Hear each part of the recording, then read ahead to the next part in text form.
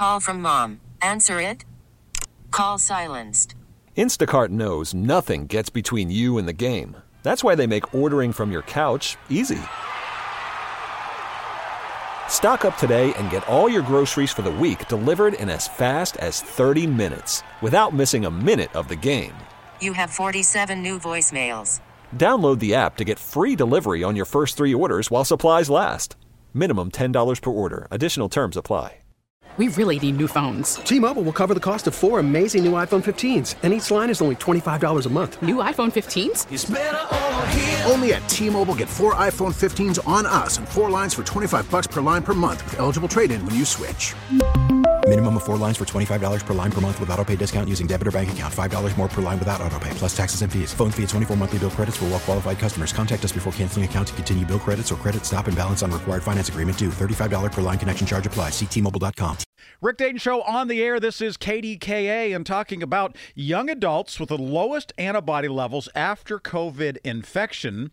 And what exactly does that mean? Well, let's find out from somebody who was involved in doing that research and talking about it today here on KDKA. We'd like to introduce you to Dr. John Alcorn, who is a PhD at the University of Pittsburgh. He teaches at the Pitt School of Medicine and at Children's Hospital. Dr. Alcorn, it is wonderful to have you on KDKA. How are you, sir?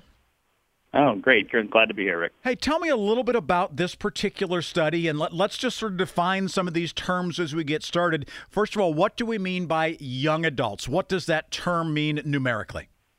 Right. So in our study, young adults were defined as patients between the age of 19 and 30. Okay, so under the age or including up to 30, but that's what you're calling young adults then. And how many were you looking at? So within the overall study was about 175, but within the young adult bucket, somewhere around 50. Okay. So when we look at this particular information that has just been posted to the website, which is called medRxiv, and then it will be ahead of a peer review publication, and they will then look at that data and determine where it goes from there. What exactly does this tell you about antibody production, and where does this go next? What does it mean next? Right. So our group's interest, it was very much in trying to understand the immune memory formation in people with moderate disease. And the reason for that being that most people that get COVID don't end up with a severe illness or end up hospitalized. So we were really trying to understand how variable would an immune memory response, and that was defined or was measured as the production of antibody in the blood. So we measured antibody throughout a large age range of people from 19 to 70. And tried to understand, are there certain biologic factors that would affect that, a person's sex or a person's age. And we were quite surprised, actually, that the group that produced the lowest levels of antibodies turned out to be this young group and not the older group, as you might presuppose, that older people may be less responsive. So the question becomes, how do you explain those type of finding, or, what do we think could be going on here? And it's difficult. In this type of study where we analyzed samples from people that were convalescent, we didn't see these patients when they were sick. So it's hard to define the severity of the illness they had, other than that they weren't admitted to a hospital and they saw their doctor. So there was obviously proof then that they had been infected with coronavirus, but you didn't have some sort of baseline to say that these are all people who spent 3 days in the hospital, or some sort of number Correct. That you could quantify, correct? Yeah, so what we could do is we look back at the patient record when we did have them in convalescence. We asked them about their symptoms, how long they had their symptoms, whether their symptoms resolved, if they were back to 100%.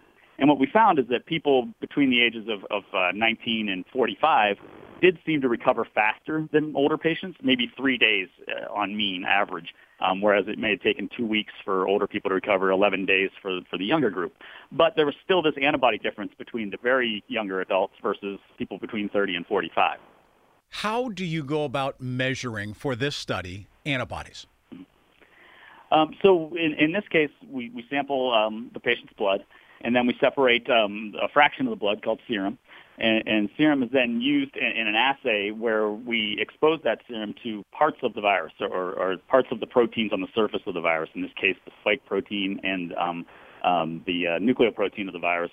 And we then, by putting those two things together, we can detect using a fluorescent-based assay how much antibody is there. So then you are able to do that regardless of whether somebody is 19 or 70. The blood is the blood, right? I mean, it's going to tell the tale regardless of a person's age or sex or any of the other ethnicities or backgrounds, correct? It's all the same.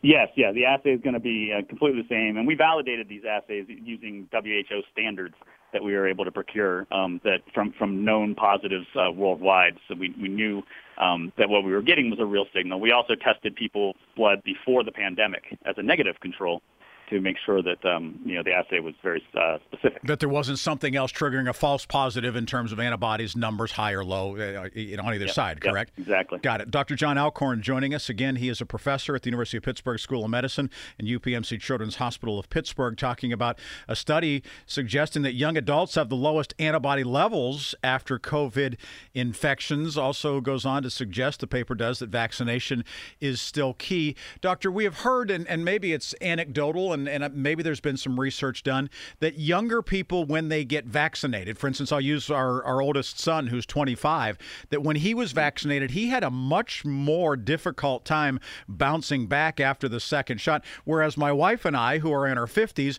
didn't really have much side effects at all. We have heard that from a number of people, that younger people have had a harder time, were in bed sort of knocked out by it. Any correlation between this and that?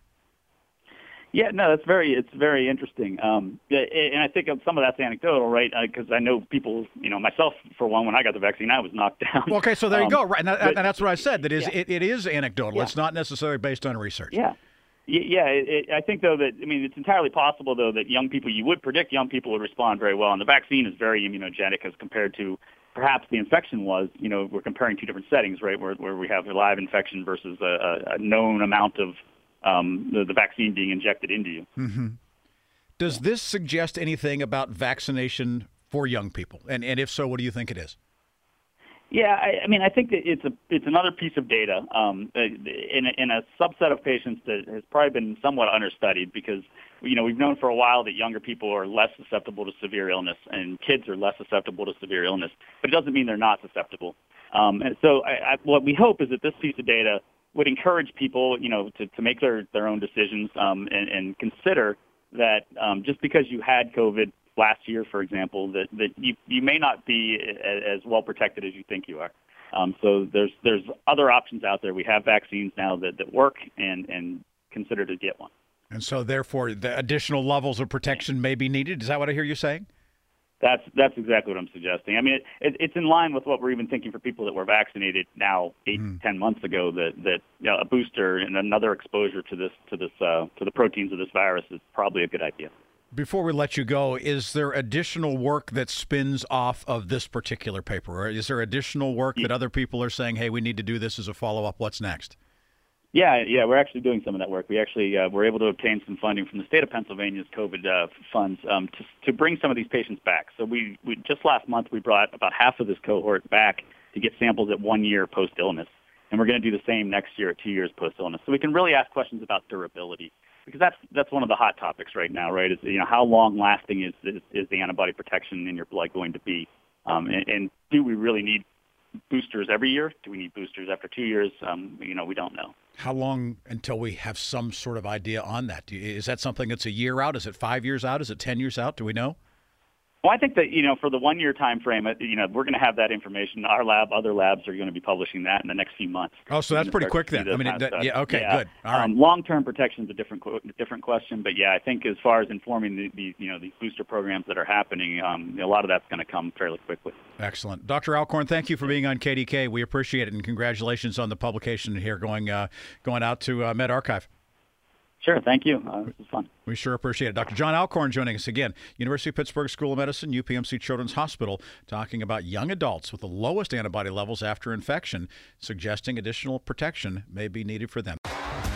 T-Mobile has invested billions to light up America's largest 5G network, from big cities to small towns, including right here in yours.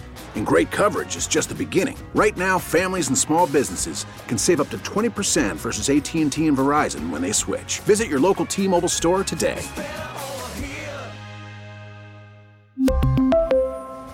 Plan savings with 3 lines of T-Mobile Essentials versus comparable available plans. Plan features and taxes and fees may vary.